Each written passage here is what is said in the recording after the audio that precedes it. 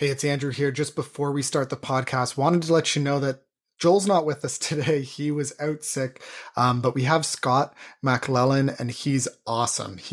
Was a great conversation. We're going to talk about limits for the most part today, but at around the 27-minute mark or so, I'm going to ask him a little bit more about his job. He's a director at a tech company, as well as around the 32-minute mark. I talked to him about this project that he worked on to help deliver thousands of Bibles across the world and track that in a digital app that he helped make. So really cool guy, really great conversation. Hope you enjoy it. Hope you learn something. God is omnipresent. We are not. We are limited. We are limited biologically by our need of certain amounts of food, sleep, and oxygen, but our mortal bodies are also limited by the need for meaning, significance, and relationship. We are limited. But what if our limitations were actually a good thing? What if we were made to be finite creatures in contrast to an infinite God? What if the solution to our societal problems was not an elimination of our mortality, but rather a deeper awareness of it? What if our limits were good? I'm Andrew Noble. Joining me is not Joel Jacob. He is away because his kids are sick and he's just trying to be a good dad. So he has this week off as Scott's. He wasn't supposed to fill in for him. He was just supposed to join us as a guest. But Scott's here. And Scott, you are the director of engineering at Vidyard. I don't have to tell you this. You know this. I do. You're married. You have 2 young children. And most importantly, in connection to me, you volunteered for Orientation Week back in 2008 with my wife. So you've done a few different things. You also do stuff at Faith Tech. What's your role at Faith Tech? Yeah, so I'm the city director for the sort of Kitchener-Waterloo chapter. I've been a volunteer with Faith Tech since it began, since that early kind of gathering in the coffee shop. I do remember that coffee shop gathering. We will talk more about Faith Tech in a future episode. They might even start their own podcast soon, so we'll have to link to that. But Scott, you have a lot on your plate. Would you say that you are aware of your limitations? I am definitely aware of my limitations, whether it's the number of hours in the day or just get enough sleep and sort of like my physical body and mortality. Definitely something I embrace on a regular basis. And you like the idea of limits because you were the one who reached out to me after I shared a podcast with you, someone else's podcast, and you're like, oh, this is interesting. This topic is exciting for me. Yeah, I do. It definitely like resonated with me and got me to reflect on my life and just different things that I'm doing where these limits are present. I'm right up against them. I'm feeling that friction and tension in my life, but maybe hadn't sort of seen it through this lens. And so it caused me to really reflect and sort of understand just some of the things I'm up against or some of the trade-offs that I'm making. It's the little things like, oh, I got this thing that's really stressing me out at work. And I'm feeling that my capacity at work as a limit, but maybe I'm trading it for what am I doing on the weekend? Am I busy thinking about that? Or am I off spending time with my kids and investing in these relationships that I care about so much? And that need for productivity is something that Kelly Kapic talks about. So he wrote a book called You're Only Human. And so let me just play a quote from him. Yeah, I'm deeply concerned that as Christians, and I'm a Reformed theologian, so I come from a particular tradition, and so I think I see this in us acutely, but I definitely see it beyond just my circles. I think we confuse finitude and sin, and finitude is just a fancy term. We don't tend to use it a lot these days. It's really a fancy term for creature. It doesn't, we tend to think of finitude as death, but actually it doesn't have to mean death. It just means limits. It means limited in how much you can know, how many places you can be, those kind of natural, normal limits that are part of our good. And so I'm concerned that we are constantly feeling guilty about things that are not sinful. They're just part of being a creature. And when we get confused between our finitude and sin, it actually distorts the Christian life. It distorts our worship. It distorts what Christian faithfulness looks like in our relationships. So I think the implications are pretty significant. So Scott, do you think that people sometimes confuse finitude and their lack of ability to get things done with sin? I do. I do think they confuse those two or conflate them, or they take it on themselves as like a personal failing that like I'm not enough, that I'm not doing all the things that I need to do, and that I'm just not where I need to be. As opposed to realizing what it truly is of like, no, it's just not possible to have or be or do all those things all at the same time. Mm-hmm. Yeah, on one hand, you have this great creation mandate from God of like, be fruitful and multiply. And you have like this sense of being productive is good. And of course, it is good. I'm not trying to contradict that. But also, rest is a spiritual discipline. Even going to bed is a spiritual discipline.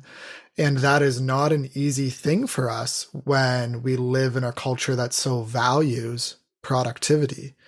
And I don't know, it's kind of like, I wonder if in our technological age, if we have become so accustomed to machines that do exactly as they are programmed to do, that we expect ourselves to be like machines. I think so. It's almost like our sort of standard of reference has changed. It's no longer like what I see out in nature or the world, but it becomes this like the machine as the standard of perfection. So I come from a developer background, and really, whenever you program something or create something, it's doing exactly what you told it to. And so any of the bugs or issues or problems that are in that software, you put them there. And it's your accidents that kind of cause that to happen. And yet the machine is perfectly operating exactly the way you wanted it to. Yeah, we are not code. We are not software. We are not ones and zeros. We are far more complex and beautiful than that. You know, one of my favorite Psalms, let me grab it, is Psalm 103. And it's like this individual who's trying to remember all these amazing things about God. Some of you know it because it's turned into a song. Bless the Lord, O my soul, and all that is within me. Bless his holy name. You know, bless the Lord, O my soul, and forget not all his benefits. So like, let's recount all these benefits of God. And I'll get to my point in a second. It goes through and it lists all these benefits about God. He redeems you, crowns you with steadfast love, satisfies you with good, you know, and it recalls how God is merciful and gracious and how he doesn't deal with us according to our sin, but forgives us. And as a father shows compassion on his children, so the Lord shows compassion on those who fear him. And then the very next verse, for he knows our frame. He remembers that we are dust. As for man, his days are like grass. He flourishes like a flower of the field, for the wind passes over it and it is gone. It's gone. We're here today, gone tomorrow. That's who we are. We are like grass. We are not like machines with perfect memory. You know, like a machine can do the same thing or code can do the same thing over and over and over. Anybody who's played a sport knows you cannot do the same action over and over and over. We just screw up, right? And we have these limitations. We need to die even, right? And that's in contrast to our God, who his love is from everlasting to everlasting on those who fear him. So we need to change our reference. We're not machines. We're organic matter that has been breathed into by God to flourish and pursue God's glory on this earth. Right. Well, and yeah, it's kind of that reference and what you kind of are expecting. Again, if we take that sort of like human versus technology example, you pick up your phone and the internet is instantly there at your fingertips. If you want an answer, you can just go and Google it and have everything you need. This is a foreign concept, right? Even if you go back 20, 30 years, like this isn't how people lived. These are shifts that are happening kind of within our time. It's interesting there too. You reference like getting information so quickly. I think we can think of ourselves as trying to be like Google and having all the answers, knowing all the references. Like I feel this more graduating seminary, but I'm sure you, even being a director at Vidyard, like, oh, I better know everything. Right. This sort of like idea that you should be able to know everything, or even sort of that knowledge can kind of translate into this idea that I can control everything, which I think is kind of a fallacy, right? Like you can't actually control many, many things in your life. And this is just one of those limits you need to embrace. You can influence, you can try and understand up until your capacity, but otherwise things will kind of happen as they happen, and you need to be okay with that. I like how you connected the lack of knowledge to control, because I think that's our response to a lack of knowledge. And I think you saw this in the pandemic. It's like we need to control our environment either through an, control in the sense of I am my own man, I am my own woman. I will not allow the government to take away my control and response. There's that sense of like forcing our self-assertion into reality or trying for it in opposition to the government, or people who said the government needs to be more overbearing is probably not the word to use, but more controlling, more restrictions in order to curb this. Like control was the response to a limited set of knowledge. Not to say that any action was wrong. I'm more not reflecting on the good or bad of it, just that our response to a lack of knowing things, and then that step towards control and having this sense of fear because we lack control. It's all kind of a reflection of sitting in the fact that God is omnipresent and we are not, right? And I think if we rested more in not how we are like God, but how we are unlike God, that would go a long way to, producing fruit in our lives. Thoughts on that? Yeah, I definitely would agree. I think it's that kind of contrast of this God who's all-knowing, omnipresent, understands kind of all things, and then ourselves who can't do that. That we get into trouble when we're kind of like shifting the order or feel that we can control or understand all these things. Yeah, it all goes back to this lie that Satan said in Genesis 3, right? Like, be like God. Yeah, it'll be great. Be like God. Don't you want to be like God? You will not surely die, the serpent said to the woman. for God knows that when you eat of it, your eyes will be opened, and you will be like God. I really appreciate Jen Wilkins' book because she helps us understand that we're not like God. Here's what she says on this. And so anytime that I take something that is meant to only be true about God and then try to make it true of myself, I am violating a really sacred thing. And it's just not wise either. God has intentionally placed limits on humankind. And when we decide that we don't need to observe those limits and that we can be limitless like Him, then we try to be like Him in a way that we're not intended to be.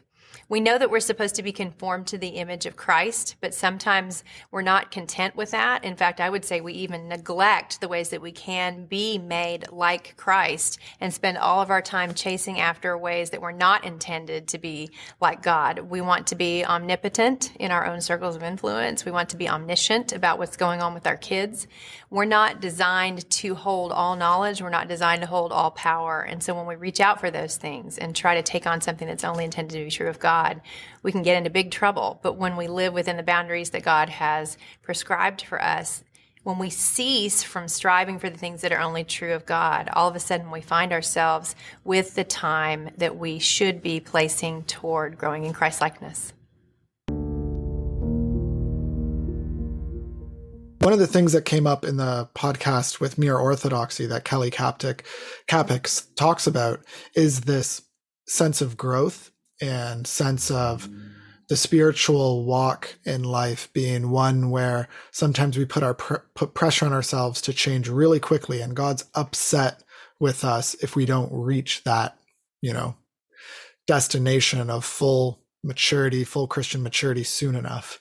How did that hit you? How did you process that idea of progress takes time? Yeah, I feel like that one definitely kind of like hit kind of close to home. I really loved how that kind of leans into just a view of God that's very, very different than kind of we are today. That again, in our kind of modern society where everything's instant and must happen now, this just strong feeling of how patient God is, or how accepting God is of me as I am, and not necessarily as someone who's perfect or has everything together. I don't need to be perfect to be good and to be lovable, that I'm just acceptable the way I am. Mm-hmm. Yeah, I think I loved the illustration of like a kid that, like, if you're a parent and your kid's trying to walk and they're coming up to you and they're stumbling and they're stumbling and then they fall and then they cry, you don't say to them, "You idiot. What is wrong with you? Get up, walk, you idiot." Like, that would be a bad parenting approach. We would understand that. And Kelly is like, why do we think that God is like that? And I think this goes back to that like cruel taskmaster view of God, who is really more like a boss of a capitalist, industrialist business, as opposed to God being our father. A father has a different approach to the development of his children, as opposed to a boss who is only interested in the production out of its employees. Right. There's a line again later in that Mere Orthodoxy podcast that really, really stuck with me. And this might be why it kind of keeps playing out for me. Because for myself as a manager of managers, when I'm seeing that sort of, there are mistakes and there is progress, it's having the kind of patience to see the relationship and the human on the other side of it, be willing to kind of work through that with individuals. One of the comforts or one of the challenges I have to keep giving myself is when I die at the altar of productivity and efficiency and getting more done, the real loss is love. The surprise is efficiency and productivity are often the enemies of love. And the God who could have created the world in a second, no matter what your view of creation is, didn't. Which means efficiency and productivity aren't his highest models. He's comfortable with taking his time. And so we need to be more comfortable with things taking process and time. The quote that I loved was this sort of like the surprise that efficiency and productivity are often the enemies of love. And that if we're focusing so much on these aspects, we're losing the humanity in it. We're losing how these are just ordinary people going on that journey, just like we have, just like I've learned, just like everyone has to pick up these skills and what they need. Yeah, like one thing that I learned when I was on, because I went on like a 6-month parental leave with my daughter after she was about 7 months. And so my wife went back to work, and then I did like from 7 to 13 months. And I just learned that I had this deep-seated desire for productivity that was not being fulfilled as just hanging out with a kid. Yeah. And I think that, you know, talking during that time with other mothers, I'm not a mother, but other parents who are off with their kids, mostly women, you just kind of heard this sense of like, oh, I want to get back to work, you know, to just feel like I can get things done, right? Just to feel like I can do something. And how, like you were saying, like, isn't it loving to just sit with someone and to just play with them and to laugh with them and to change their diapers and to feed them? Like, those are inherent goods that don't fit into the same sort of mindset of getting something done.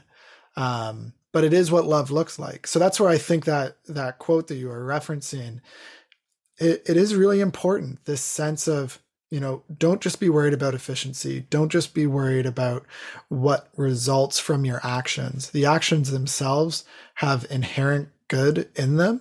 And it might not look like anything on the metrics at the end of the week, but it's important to do that.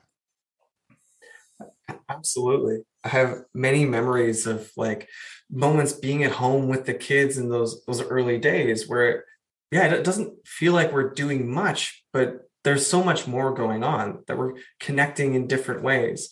Maybe we're building a tower of blocks and then it falls down. And those moments feel like slow, but are also incredibly precious. And I kind of miss them now, years on, of how life is kind of accelerated for us.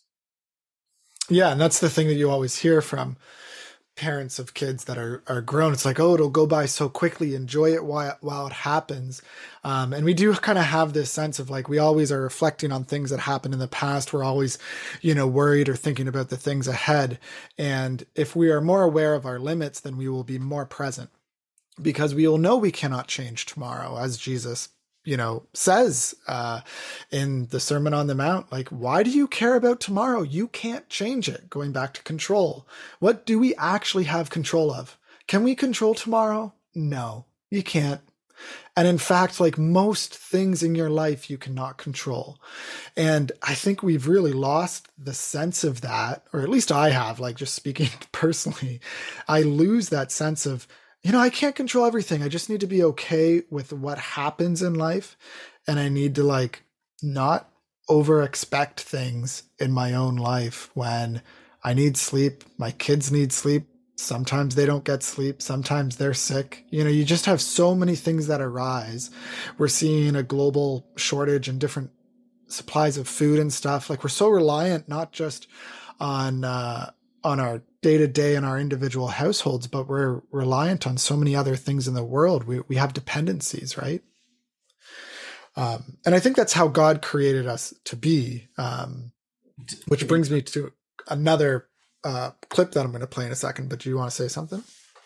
Yeah, it's just sort of that God sort of made us to be in relationship, to be connected, to have these ties to others that really make us complete. Mm-hmm. Exactly. Yeah. Well, the reality is we go to the grocery store, our toilets work.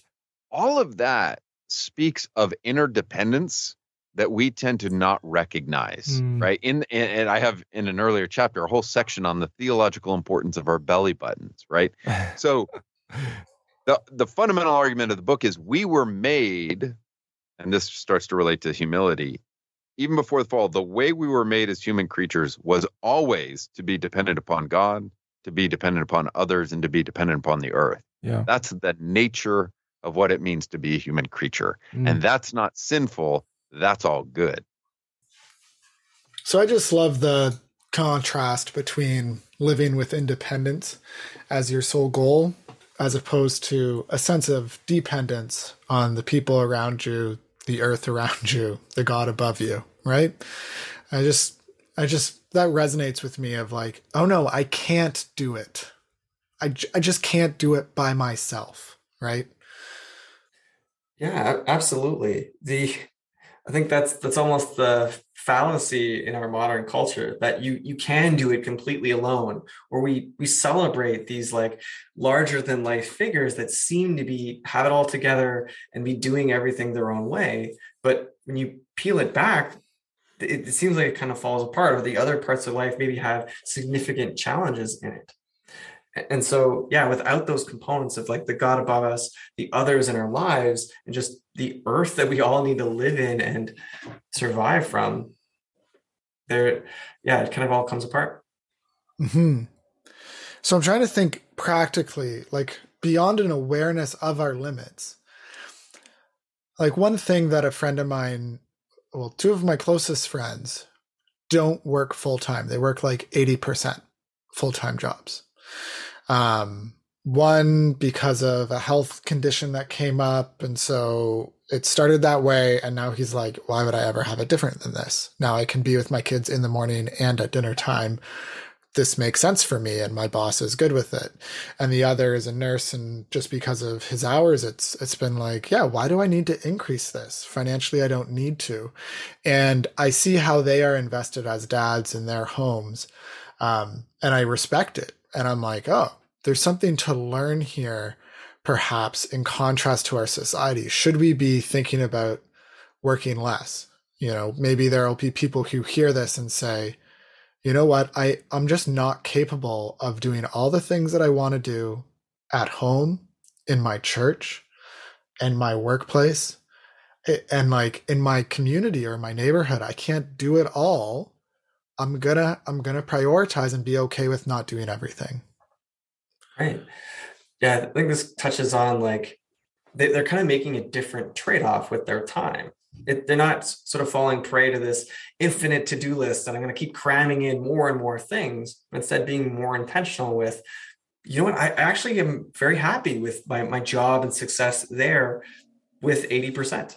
And then how much more like full and complete can life be when you bring in these other elements that they want, or it's more time with the kids, or it's taking care of themselves and their health.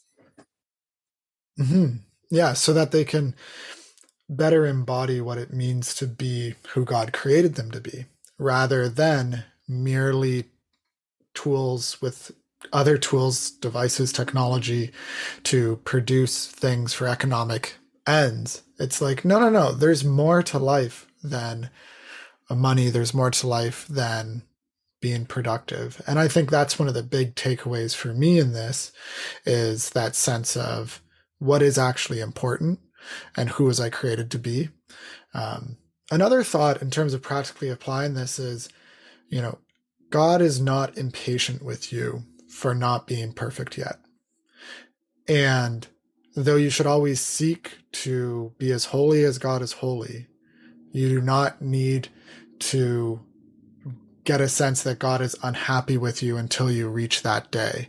And just that emotional burden to talk to yourself, reason with yourself, and be like, okay, like I'm not perfect yet. I will pursue perfection, yes, but I'm not going to live in a state of, I hate myself. I'm upset with myself. I'm not who I should be. Oh, this sucks. This sucks. This sucks. To just speak more logic based around your own limitations and how God is being patient with you. Yeah, I think there's almost a freedom in that, right? Because if you're really putting all that pressure and the desire to be perfect on yourself, then you're kind of always looking at it from this negative. Whereas if you can kind of flip it and see it as, no, I'm making progress. There are little wins and improvements along the way, and that, yeah, I'm not done this journey, and just sort of embrace it for what it is. This joy of I'm getting to improve. I'm getting to spend this time with God, become more of a complete person. Mm-hmm. Yeah, totally. Well, we can keep talking about limits, but I'm curious, and I think some listeners would be curious. Vidyard, the company you work at, does a lot with video. It enables companies to send videos and emails and then turn that into marketing campaigns, or sales people use it in order to get customers to sign up for things, personalized video, et cetera, et cetera. But like the technology that you are obviously very familiar with, one of the things that you told me once is how you have to make sure that your product doesn't have any nudity in it. And the technology behind that is interesting. Do you want to explain it a little bit? Yeah, well, this is again kind of all my perspective, but some of it's kind of setting limits for what you want, or ways in which that we're okay with the product being used or not used. And so it's really, really important to understand what that content is and be looking for things that are kind of not okay. And so, but how does the technology work? How does that happen? How do you prevent it? Yeah. Yeah. So in some ways, it's seeing all of the content that comes in and then being able to evaluate it and see, hey, is this okay or is this not okay? And it's definitely been like not a perfect slam dunk. It's been something we've needed to iterate on. I remember when we first started testing it and using it, it thought that our product person behind it, that all of her videos were bad. Like none of her videos were okay. And it was just someone recording a normal video like we are here talking, just because you could see her face a lot. And sometimes... And just to clarify, this is like artificial intelligence, or it's just some program that views the videos for you, or is it humans watching every single video that is created with Vidyard? Right. Yeah. In order to make this scale and make it doable, it has to be like a machine learning kind of model, so that we can run all the like thousands of hours of videos that are created through it to then understand, is this safe for work? Is this not safe for work? And so we've had a few iterations to try and refine it, improve it, and make it better, so that it's catching more of the things we want to catch and missing some of those false positives, like this is just someone recording a video as they would. Right. Yeah. Right. The salesperson who loves to do most of his demos topless in front of a barbecue. It's hard to pick out from other things that you'd think. Totally. What are the major problems that you're trying to wrestle with at work right now, whether on a person level or technical level? Right.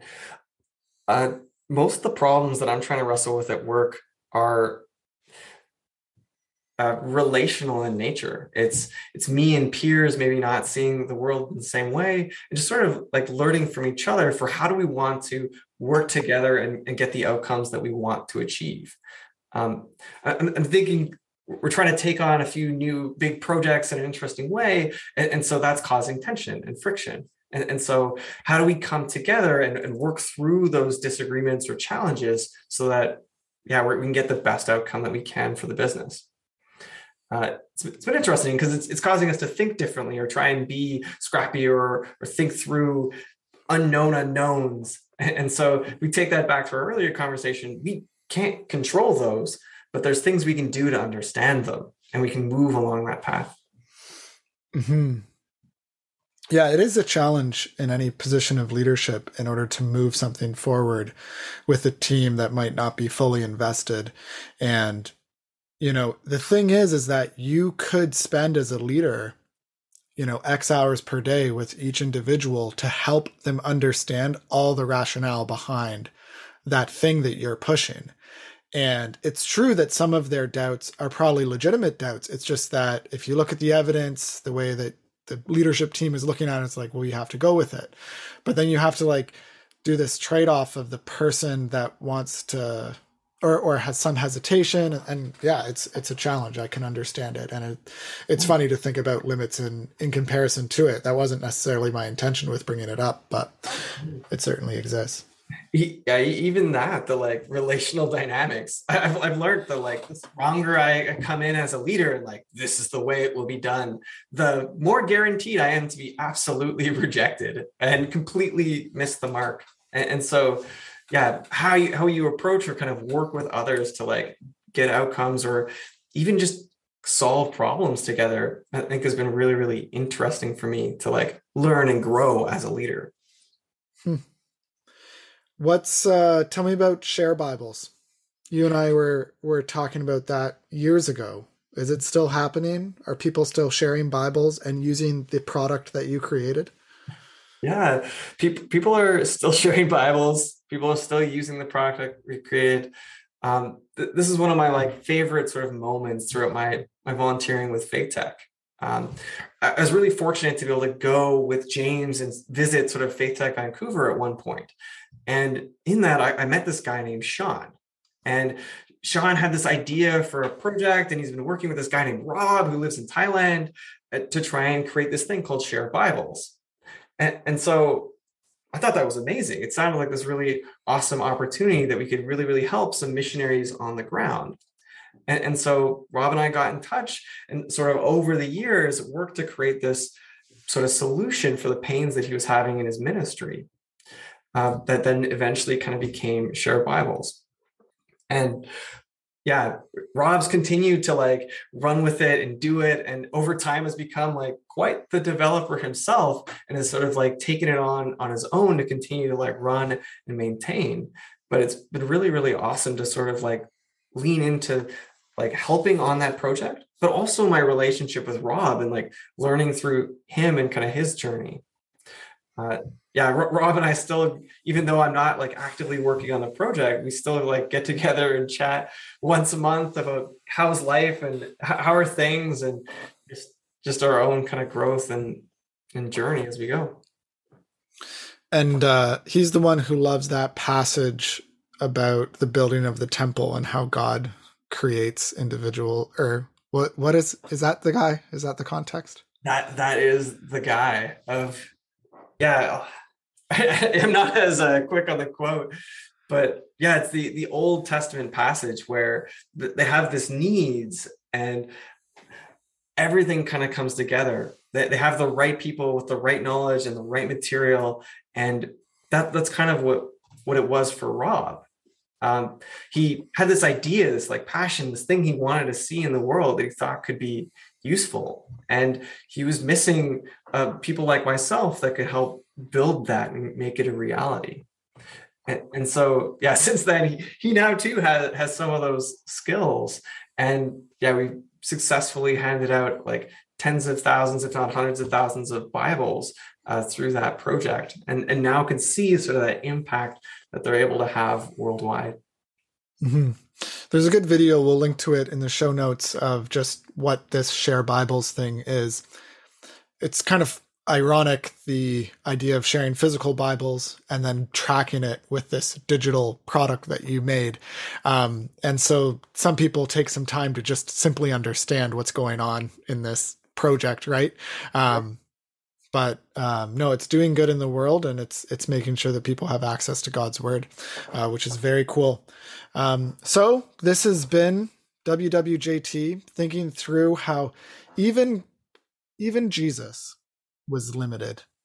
He thought that was a good idea, though he, as Philippians 2 says, was in very being God. He limited himself, taking on human form. It's been said that what is the speed of God? Well, it's 3 miles per hour, because that's how fast Jesus walked when he was on earth. And so we too have limits, just like Jesus did. So we too will live in this world with the ups and downs of our own expectations not being met, and the awareness that we are dependent on things around us, on our family members, our communities, our churches, the earth, and God. Scott, any closing thoughts? Yeah, I think as you were saying that, really, it helped me. It brought me back to the reflection that ultimately all of those are good, right? Those limits are kind of reorienting you back and pointing to you to these things that are really important in your life, to God, to those relationships, and just sort of the earth that we live in.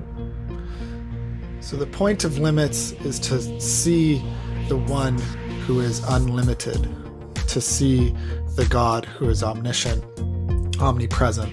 He is the one who created us. He is the one that's infinite.